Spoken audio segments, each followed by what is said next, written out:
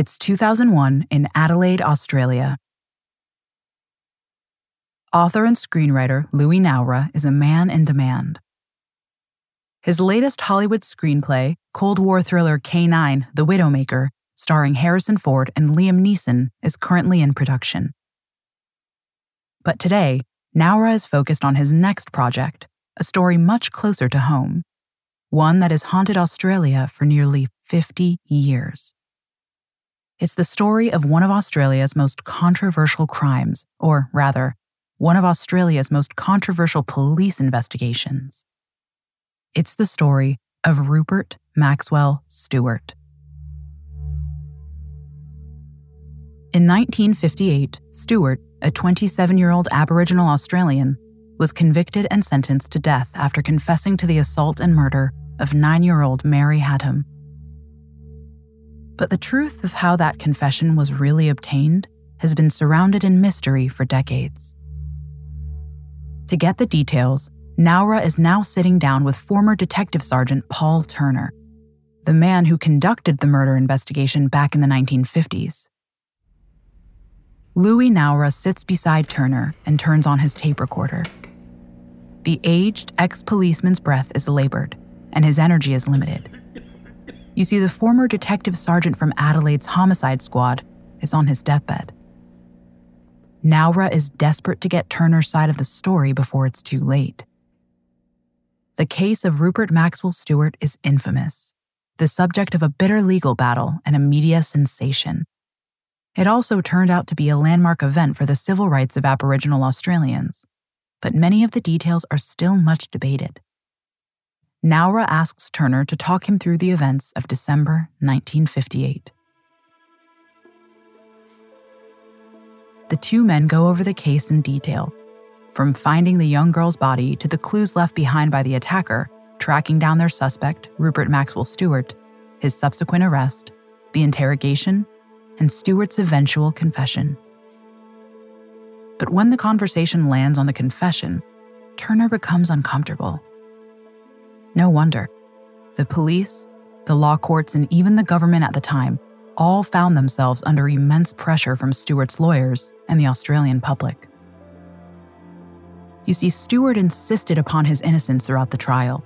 Moreover, he's always claimed the supposed confession, the primary evidence that convicted him, was violently beaten out of him. Being illiterate and speaking limited English, he was then made to sign a typed-up version of it, which he also did under duress. Needless to say, it's a sensitive issue for the police officer who was in charge of the case at the time. Louis Naura presses Turner on the details. Turner is hesitant. Naura sees it in his eyes. Something is troubling him. For nearly 50 years, Turner has stood by the official report. He has ardently defended his investigation and his officers' conduct throughout. But now, perhaps knowing his time on Earth is limited, he decides to come clean. Turner suddenly makes two stunning admissions. Firstly, he reveals that Stuart's confession was coerced, though not in the way Stuart claims. Turner says that when he and the other officers questioned Stuart, they pretended to be jovial, were kind, and made jokes. Through laughter and a false sense of camaraderie, Turner claims they jollied Stuart into confessing to the murder and sexual assault of young Mary Haddam. Quite what jollies means is left open to interpretation. Turner doesn't go as far as saying that Stuart was innocent, but he hints at crossed lines and broken rules. Then the second revelation comes. Turner also shamefully admits that his officers did violently abuse their prisoner, but he hastily adds that they only attacked Stuart after the Aboriginal man signed his confession, not before. Still, Turner's admission reverses 50 years of police denial and now pulls the legitimacy of the whole case into question. Louis Naura can hardly believe it.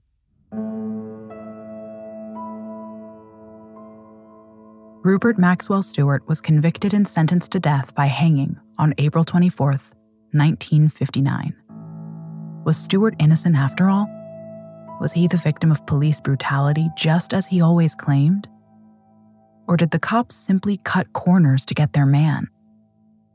Naura's film, which will be titled Black and White, now has the chance to answer the mystery once and for all. Was Rupert Maxwell Stuart wrongly convicted?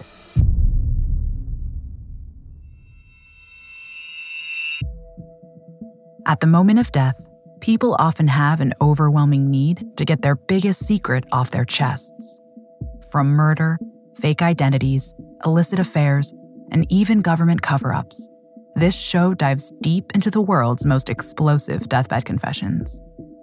This is the story of Rupert Maxwell Stuart, an Aboriginal man whose confession of murder is clouded in controversy. It's about how the Australian police may have abused their power to get a conviction, and how one man's choice to believe in Stuart snowballs into a media frenzy and a national campaign to save a man from the gallows. I'm Estefania Hagman, and this is Deathbed Confessions.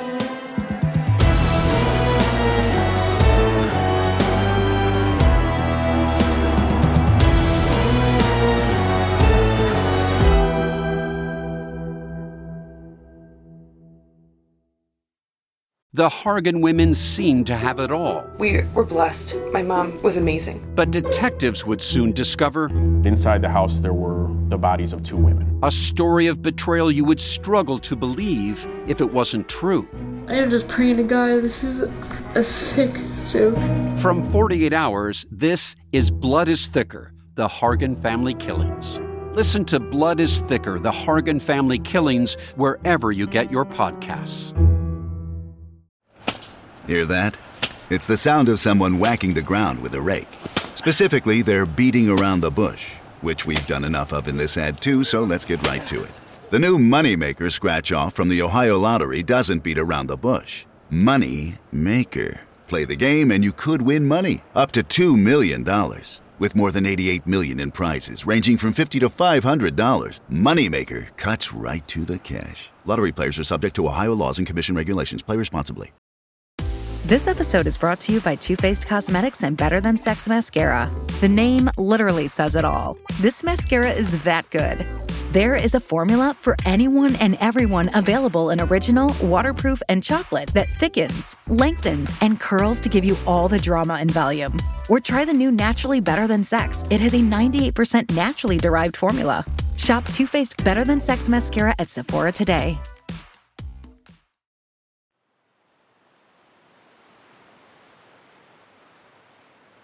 It's early afternoon on Saturday, December 20th, 1958 in South Australia. It's summertime down under, and the skies are a vivid blue over Thevenard. This small seaside settlement jutting out into the Indian Ocean is hundreds of miles from any major city.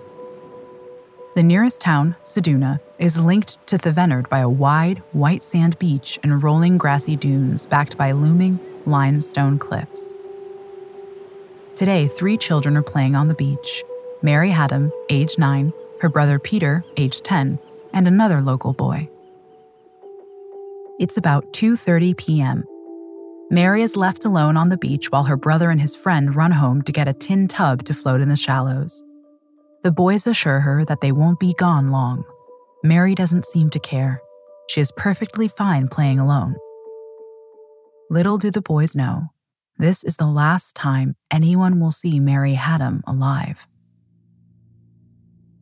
Mary's brother and his friend return to the beach a little after 3 p.m., but they can't find her. The spot where they left her is deserted. They shout her name, but there's no answer. Thinking she's wandered off, the boys go and play without her. By mid-afternoon, Peter returns home alone to discover Mary is still missing. Mary's parents start to worry. Around 4 p.m., Mary's father goes out looking for her. He wanders up and down the seafront calling her name. He rushes back into town knocking on doors. Nothing. Now panicking, Mary's parents muster up a group of neighbors to search for their daughter. They speak to a local fisherman who claims the beach was empty at 3:45 p.m. when he anchored his boat. Eventually, local police from Ceduna step in and take control of the search parties. But as daylight wanes, there's still no sign of the missing girl. It's just after midnight and Mary has been missing for nearly 12 hours when a search party enters a small cave in the cliffs above the beach. Their flashlights illuminate the damp sandy floor and the brown, lichen-stained limestone. There's a collective gasp of terror as they spy the blood spatter on the cave's walls and ceiling. It's a horrific scene. There, lying on the ground of the dank cave, prostrate and lifeless, is young Mary Haddam. Beside her head is a rock covered in blood. The police secure the cave and bring in a local doctor to examine the body. He estimates the time of death as somewhere between 2 and 3:30 p.m. It's clear her skull has been fractured in 2 places, and that the murder weapon is the bloody rock found nearby.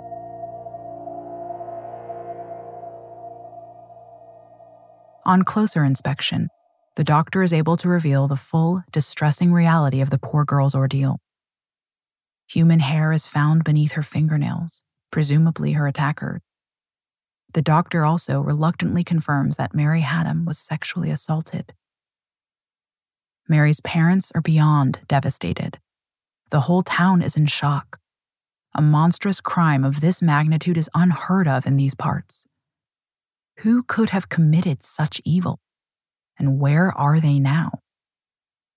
No one witnessed anything out of the ordinary or saw anyone in the area during the time Mary was left alone.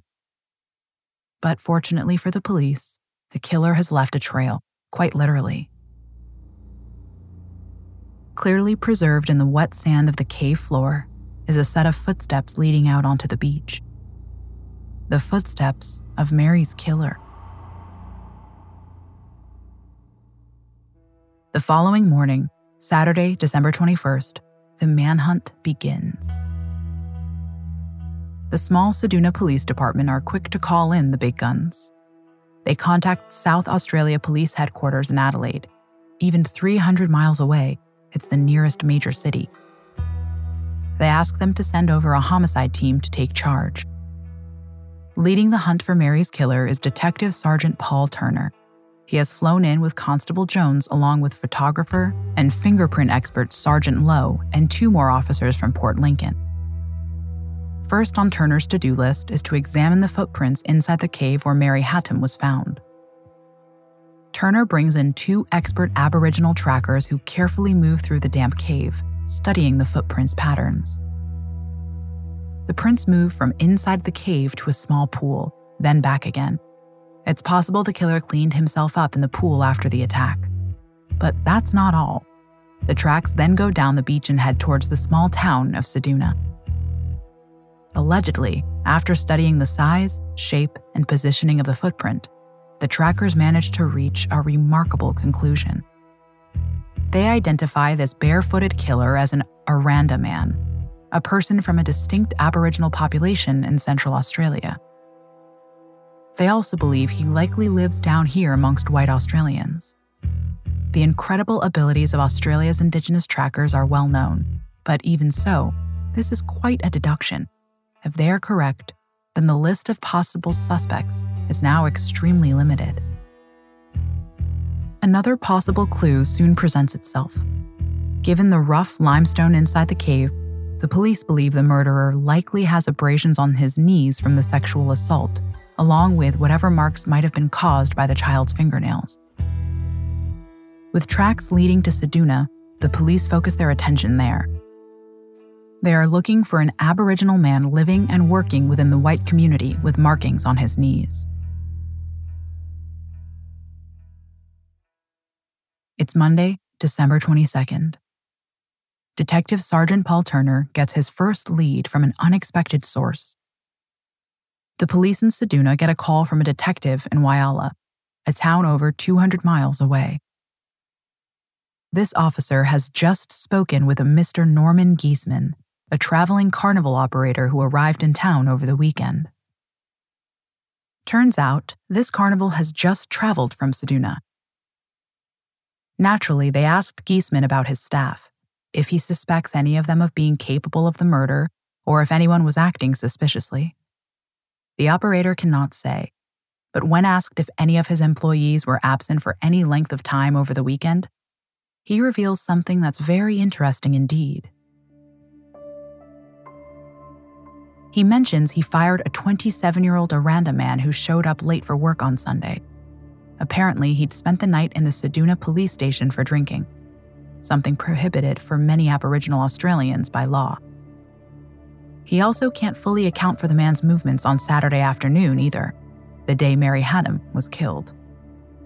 The detective takes the man's name: Rupert Maxwell Stuart.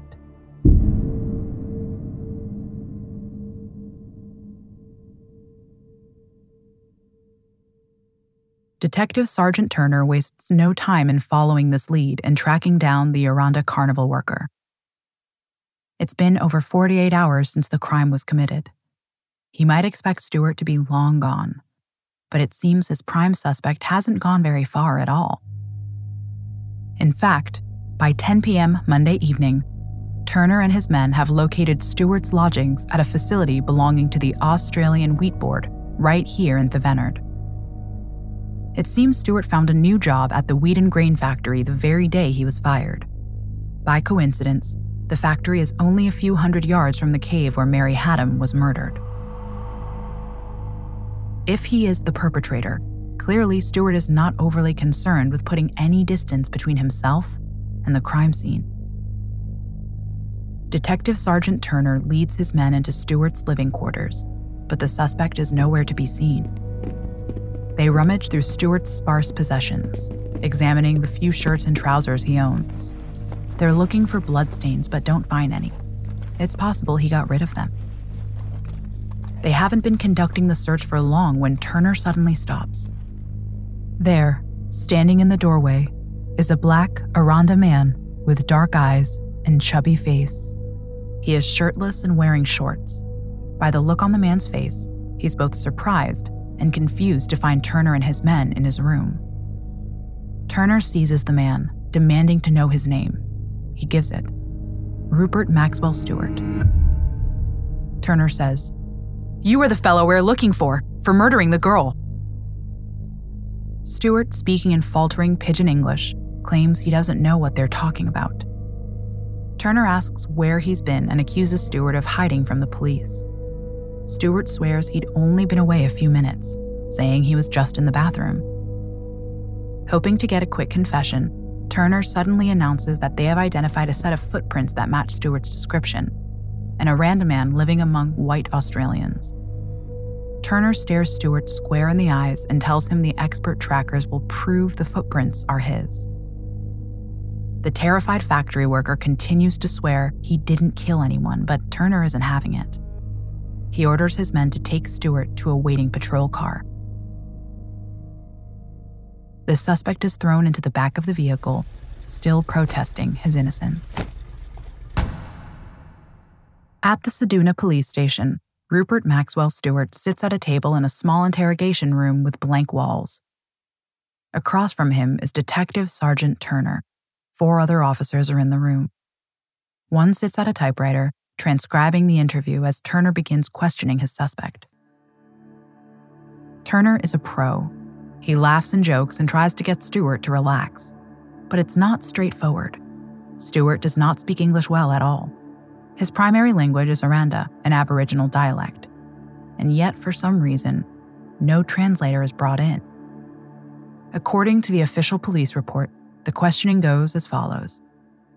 Turner first tells Stuart that a little girl has been sexually assaulted and murdered on the Thevenard beach, not far from where he works.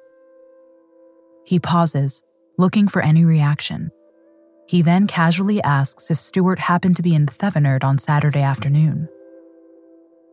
Stuart, relaxing a little, freely admits he had been there that day. He recounts that he had a few drinks before walking back to Seduna via the main road. Turner suggests that surely the beach would be a shorter route. Stuart can't remember exactly. He agrees that he might have walked along the beach for a while. Turner, smelling weakness, sets a trap. He asks Stuart if he walked barefoot. But when Stuart swears he wore boots, Turner becomes serious. He cautions his prisoner that the expert trackers will be along shortly, and they will prove otherwise. Switching gears, he warns Stuart it'll be better for him if he confesses. Turner then demands the Aboriginal man strip. He wants to examine his body. Marks on Stuart's left and right knees are pointed out. Marks the detectives believe are from the rough floor of the limestone cave. And that's not all. Turner's men find small scratches on Stuart's back and shoulder blades. Stuart is mystified. He's a laborer. Most of the marks are old, and he doesn't remember where they came from. Turner turns the screw. He's not laughing now. He returns to the subject of the footprints and the trackers and tells Stuart his feet are going to be checked next for comparison. The detective looms over his prisoner, almost face to face. Turner asks Stuart what he thinks the trackers are going to say. Allegedly, this is when Stuart breaks, apparently saying, "I will tell you the truth. I saw the little girl murdered, but I did not do it." Apparently, at this point, one officer poses a trick question to catch Stuart out. He is asked whether a white man told him to commit the crime. Stuart, it seems, takes the bait, saying that he did see a white man on the beach. This man pulled a gun on him and ordered him to carry the dead girl into the cave. The officers laugh it off and call Stuart a liar. Perhaps backtracking or panicking, Stuart admits he'd been drinking and his memory isn't clear. Turner presses Stuart and describes the violent scene they found in the cave. According to the report, Stuart finally relents, saying, "I must have done it, but I don't remember doing it."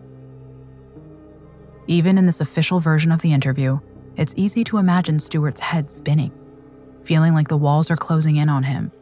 The hours of rapid questions, if indeed he fully understands his English-speaking interrogators, must be confusing. But in the end, it seems Rupert Maxwell Stuart admits to assaulting and killing Mary Hatton.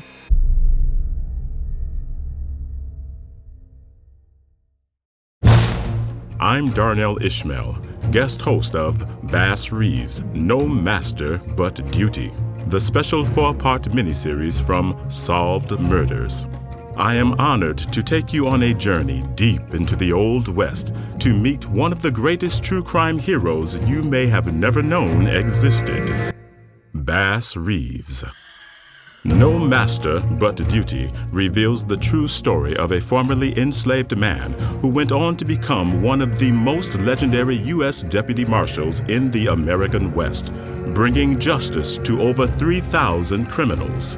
Follow Solved Murders and catch all 4 episodes of Bass Reeves' No Master But Duty. Listen for free. Only on Spotify. Hey, it's Kaylee Cuoco for Priceline. Ready to go to your happy place for a happy price? Well, why didn't you say so? Just download the Priceline app right now and save up to 60% on hotels. So whether it's Cousin Kevin's Kazoo Concert in Kansas City, go Kevin, or Becky's Bachelorette Bash in Bermuda, you never have to miss a trip ever again. So download the Priceline app today. Your savings are waiting. Go to your happy place for a happy price. Go to your happy price, Priceline. Now Turner closes the net. He needs Stuart to clarify his story on the record. Since Stuart can't read or write, his confession is typed up by another officer. Turner and his officers will all later swear it is, quote, a literal and exact confession, word for word.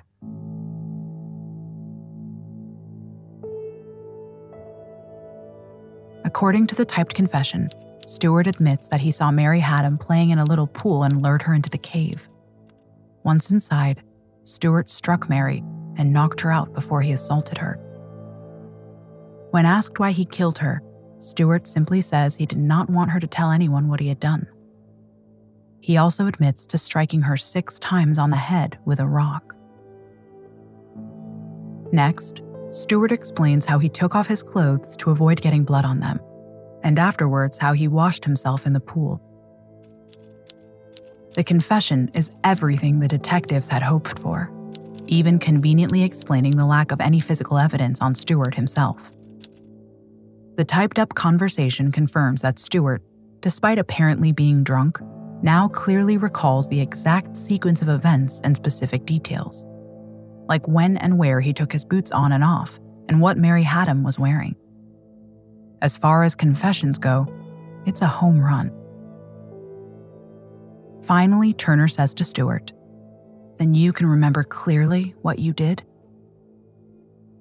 To which Stuart replies, "I can't remember everything, but I would not have done it if I had not had wine. It must have been that what made me do it." The written statement is put before Stuart, and he signs his name, misspelling it in the process. After signing, Stuart's footprints are examined by the trackers. They point at him, confirming he is a match to those found at the beach. It's been a long night, but finally, Deputy Sergeant Turner has everything he wants. Rupert Maxwell Stuart is formally arrested and charged with the murder of Mary Haddam. But according to Turner's deathbed confession, things don't end there. With a guilty man now in their possession, Detective Sergeant Turner and his officers decide to dole out their own punishment on the child killer. They proceed to violently assault Stuart. Little does anyone in the room know Stuart's case will soon become national news, and this incident will be the source of decades of fierce debate.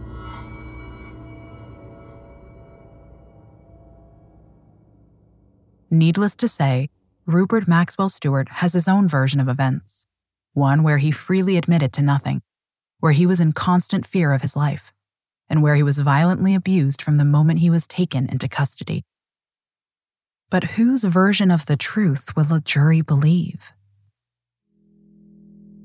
It's April 24th, 1959, in Adelaide.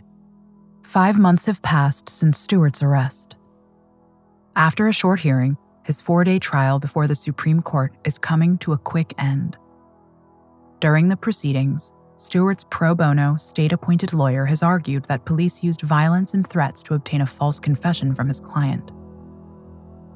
Taking the decision not to put Stuart on the stand for cross-examination, instead he reads a statement to the court on Stuart's behalf. "I cannot read or write, never been to school. I did not see the little girl. I did not kill her. Police hit me, choke me, make me said these words. They say I kill her. That is what I want to say. Someone to read this out for me." Needless to say, Detective Sergeant Turner and the other police officers ardently deny this and swear the confession was freely given and recorded word for word. As the footprints and hair samples are not able to be examined forensically, they are not considered as evidence. In fact, there is zero physical proof that Stuart was the perpetrator. Incredibly, despite Stuart claiming he was nowhere near the cave at the time of the murder, it seems no one makes any effort to investigate his alibi. Not the police, the judge, or even Stuart's own lawyer. In the end, it all boils down to who the jury believes about the confession. Speaking directly to the jury, the judge emphasizes his view that Stuart freely and voluntarily confessed to the crime. So after a brief deliberation, the jury announces that they find Rupert Maxwell Stuart guilty of murder. They sentence him to death.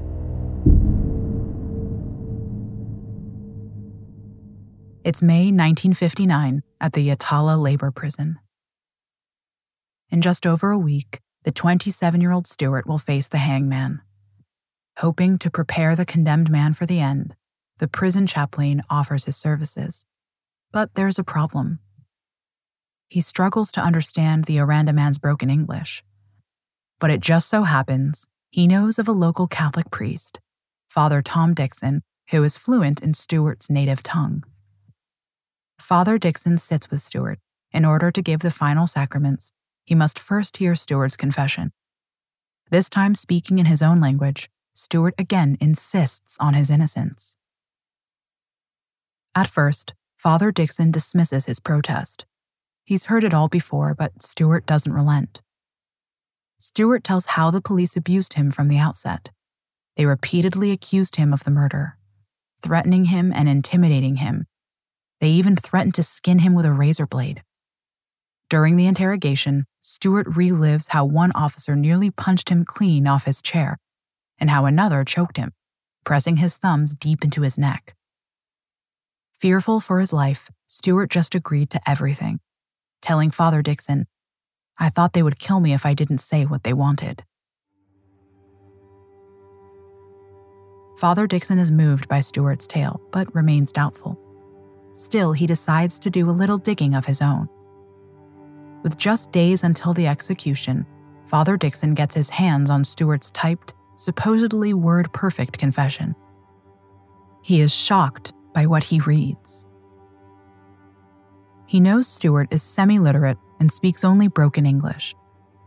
Reading Stuart's signed confession, written in fluent, educated English, he believes there is no way it could be a verbatim dictation as is claimed. Father Dixon grows concerned. He knows something isn't right, and that Stuart's execution is imminent. He quickly enlists the help of a friend, anthropologist Ted Stralow. By chance, Stralow is an old friend of Stuart's family. Having lived around Alice Springs and the Northern Territories, he knows the area well. Stralow is only too happy to help. He too reads the written confession and meets with Stuart. There is no doubt in Stralow's opinion that something is terribly wrong. Commenting on the confession, Stralow, an expert linguist, says, "I had never seen a document even faintly resembling the one I was now looking at." He adds that could have been composed only by some person who was well-versed in legal procedure and in the practice of giving court evidence. In his view, the confession is false. Rupert Maxwell Stuart did not say these words.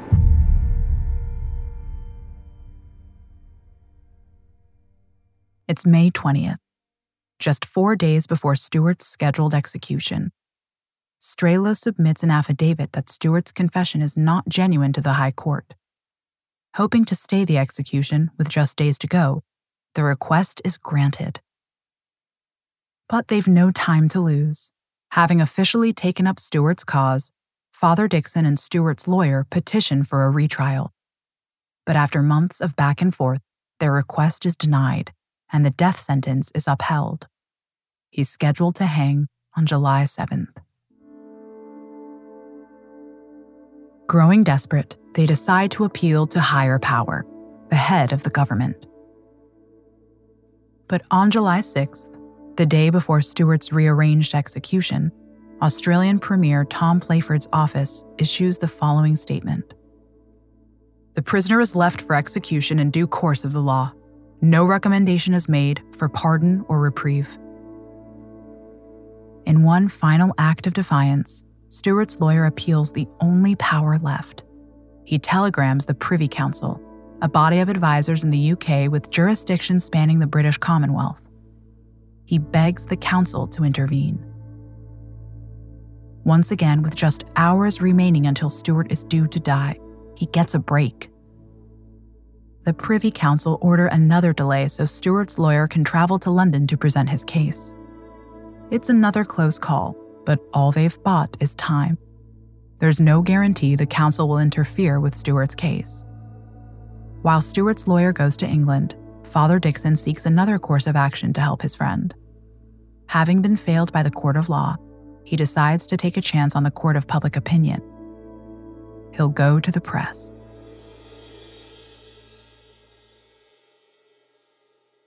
It's July 1959.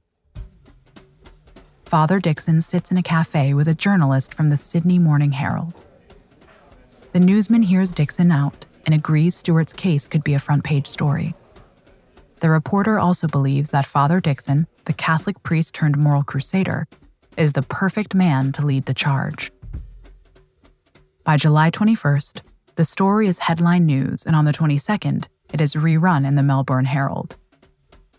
Word spreads and quickly generates great public sympathy for Stuart.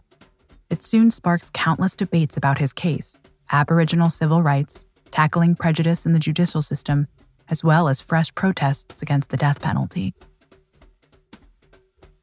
As public interest grows, so does pressure on the Australian government to review Stuart's case. But Father Dixon knows, aside from challenging the confession, what Stuart most desperately needs is court to hear his alibi. You see, Stuart has always maintained he had one, but it was never investigated at the time. Back then, Stuart's trial lawyer had shrugged and claimed he lacked the funds to check leads or interview witnesses. Well, luckily for Stuart, the court of public opinion is better funded. Father Dixon is put in touch with the editor of the News, an Adelaide paper owned by young media boss Rupert Murdoch, who agrees to fund a campaign. With his expenses covered and assisted by a journalist, Father Dixon now goes on the hunt for those witnesses who may have been overlooked. Witnesses he suspects are some 2,000 miles away in Queensland, with Norman Giesman's traveling carnival. It's July 27th. Father Dixon and the reporter from the News landed in Queensland a few days ago. They are armed with statutory declarations, legal statements witnesses can sign to attest to Stuart's whereabouts on the day of the murder.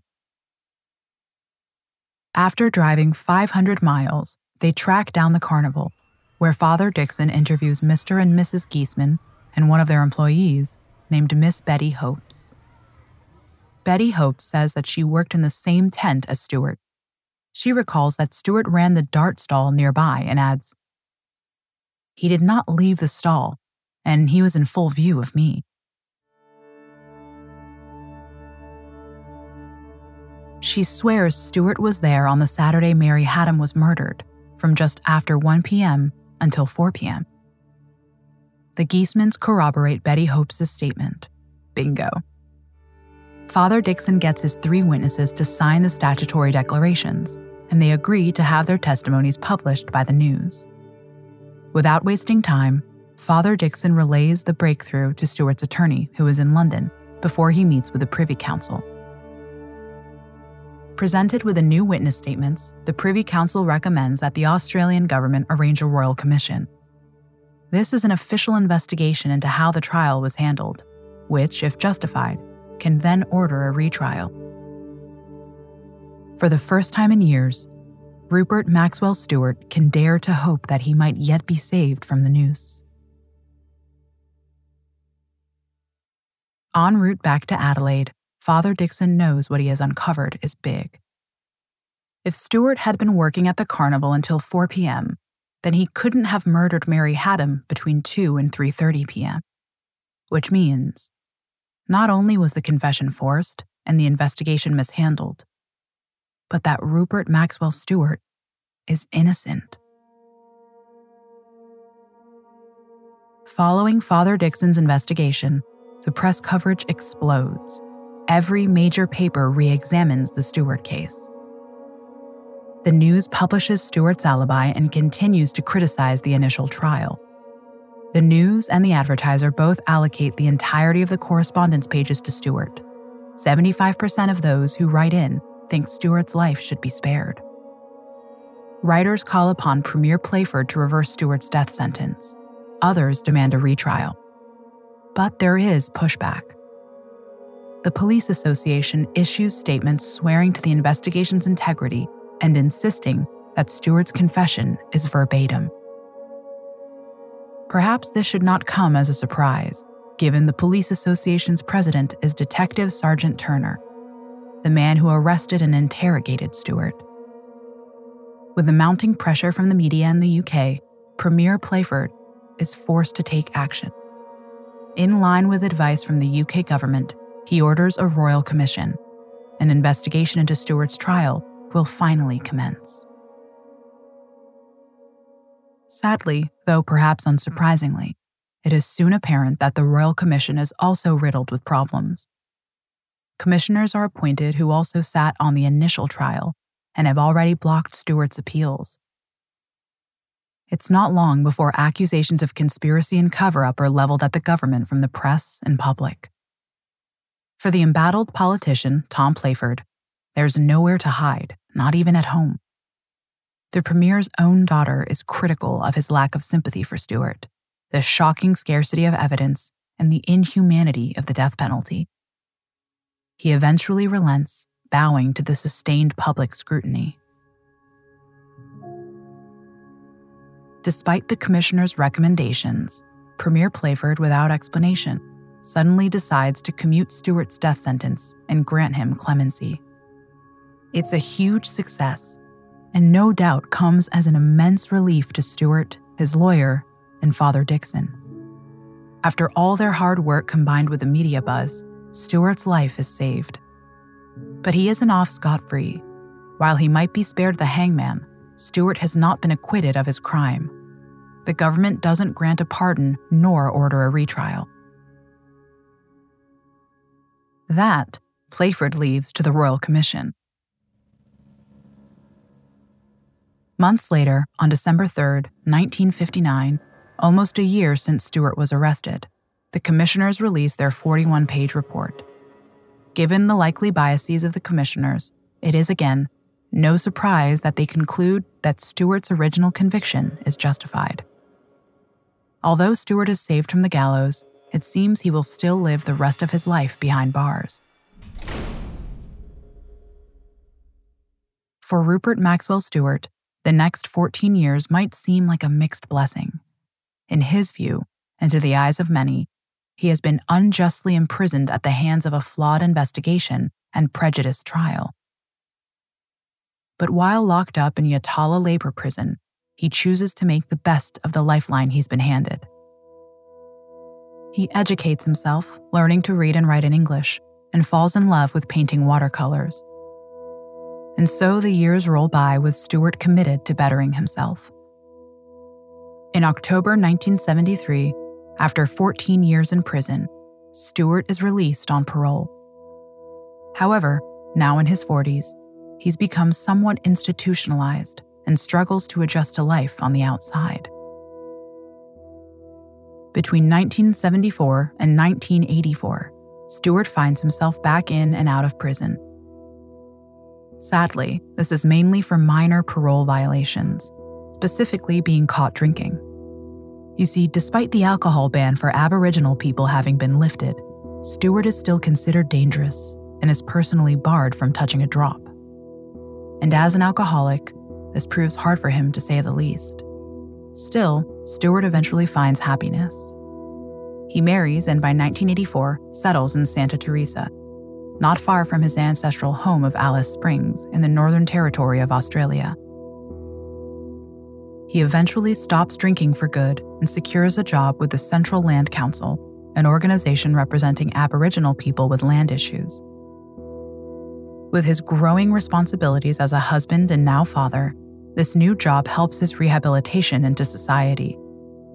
Over the next few decades, he leads a quiet life out of the public eye, devoted to his work, family, and community. It's 2002, a year after screenwriter Louis Naura interviewed former Detective Sergeant Paul Turner and heard his shocking deathbed confession. His film, Black and White, depicting Stuart's life story, has just come out. Taking all the facts into consideration, the filmmakers pick a careful path through complications of Stuart's case. When it comes to the controversial confession scene, Naura presents multiple conflicting versions, making the quest for truth the central idea, but avoids passing judgment himself. In the end, they leave the audience to decide for themselves whose story to believe. Stuart says of it, "It ain't half bad." Nor does he worry that people might think less of him due to the film. He adds, "People already know, it's all written in the newspapers." Through education and giving up booze, Rupert Maxwell Stuart now lives a reformed life. In fact, the 70-year-old ex-convict has emerged as one of Australia's foremost Aboriginal leaders. The past is behind him, though he does tell a reporter that he'd still like the chance to clear his name in court, if he had the money. Still, despite his ease and self-confidence, even after all these years, not everyone is entirely sold on Stuart's innocence. Author of The Stuart Case, historian Ken Inglis reported on the trial for the Nation newspaper back in the 1950s. At the time, he was one of Stuart's main champions, fighting the injustice of the courts, but when it comes to determining Stuart's guilt, he remains open to the possibility. Even Louis Naura, Detective Turner's confessor and Stuart's Hollywood biographer, actually concedes that Stuart may well have committed the awful crime. Conversely, the film's director believed Stuart's story in the end. You see, one key piece of the puzzle that was left out of the film was also absent from the original trial. The reason Rupert Maxwell Stuart never formally defended himself in court or called witnesses at the time is that he would have to declare his existing criminal record, a record that included a 1957 charge of indecently touching a young girl in Cloncurry, Queensland. It's a troubling fact that no doubt would have swayed a jury against him. Was it also enough to prejudice the minds of investigating officers and prosecuting lawyers? We'll never know. But whatever else it is, it's not evidence that he attacked or killed Mary Haddam in December 1958, and that's the point. On the issue of his innocence, it seems the court of public opinion will remain undecided. We will never know with certainty who murdered Mary Haddam. The best piece of vital DNA evidence was never explored: hair found under Mary's fingernails. These could have damned or exonerated Stuart, but they were never examined by modern forensic science because they were mysteriously destroyed by the authorities. But without a doubt, Stuart's case became a landmark event in reforming the South Australian justice system, including the abolition of the death penalty and better provisions for Aboriginal defendants. As a direct result of Stuart's trial, numerous other murder cases were reopened, and 9 wrongful convictions were overturned, convictions which sadly included men who had already been hanged for their alleged crimes. In the end, guilty or not, Stuart served his sentence, and the question of innocence has never troubled the people in his local community who cherished his leadership.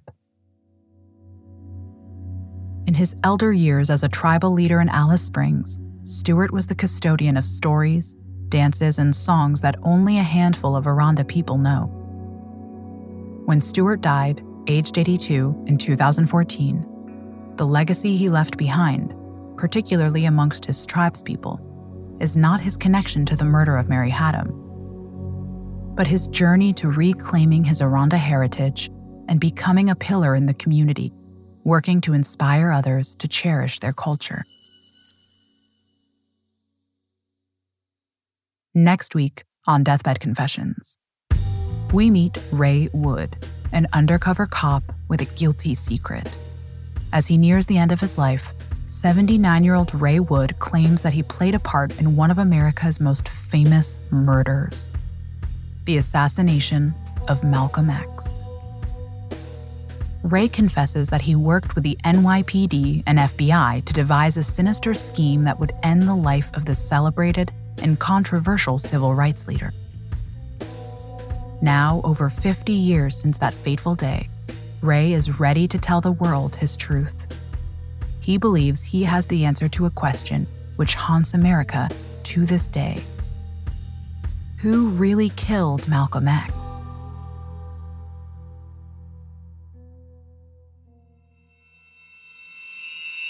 Deathbed Confessions is a Spotify original from Parcast, produced in partnership with Noiser. Executive produced by Max Cutler, Drew Cole, and Pascal Hughes. Developed by Julian Boireau for Parcast. Series produced by Addison Nugent. Associate producer Nicole Edmonds. Written by Luke Coons. Supervising editor Jane O. Sound supervisor Tom Pink. Sound design by Cody Reynolds Shaw. Edited by Carla Flores and Rob Plummer. Mix master by Cody Reynolds Shaw. Music by Oliver Baines and Dory McCauley.